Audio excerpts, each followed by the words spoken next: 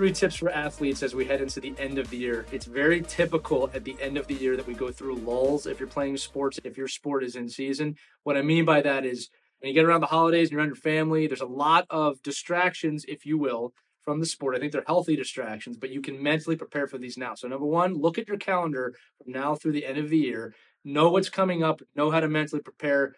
Number two, know what kind of holiday it is. Are you going to eat a ton? Are you going to be in a position you might have to do a few extra workouts? Start looking at your calendar now for that. Number three, it's typically the time of year where you get sick of your teammates. So start to think about that, start to understand that and know that, anticipate that.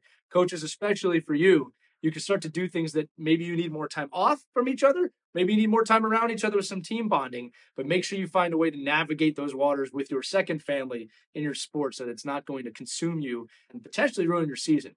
The prepared team tends to win. Don't go into the holidays blind. And above all, happy holidays. I believe in you. You should too.